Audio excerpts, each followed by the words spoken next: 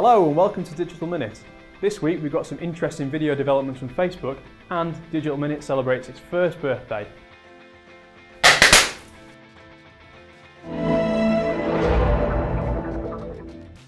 At Cannes last month, Facebook unveiled a prototype of a fully interactive 360-degree video ad. Instead of users clicking out of Facebook when they click on the ad, they'll stay within a brand microsite. And they've been testing a prototype for a new video player. While it's still a little clunky, users can detach a video from the newsfeed and move it anywhere in the browser window, whilst they keep scrolling, liking and commenting on posts. All these new developments have huge benefits for Facebook and their ever-increasing hold on ad revenue and overall video audience. But they also bring a raft of new opportunities for brands. We can't recall ever being able to get so hands-on with branded content before. So, tailored to the right audience, you could really start to see a fantastic two-way relationship between brands and their customers.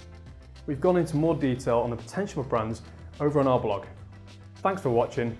I'm James Bell, and that was your Digital Minute.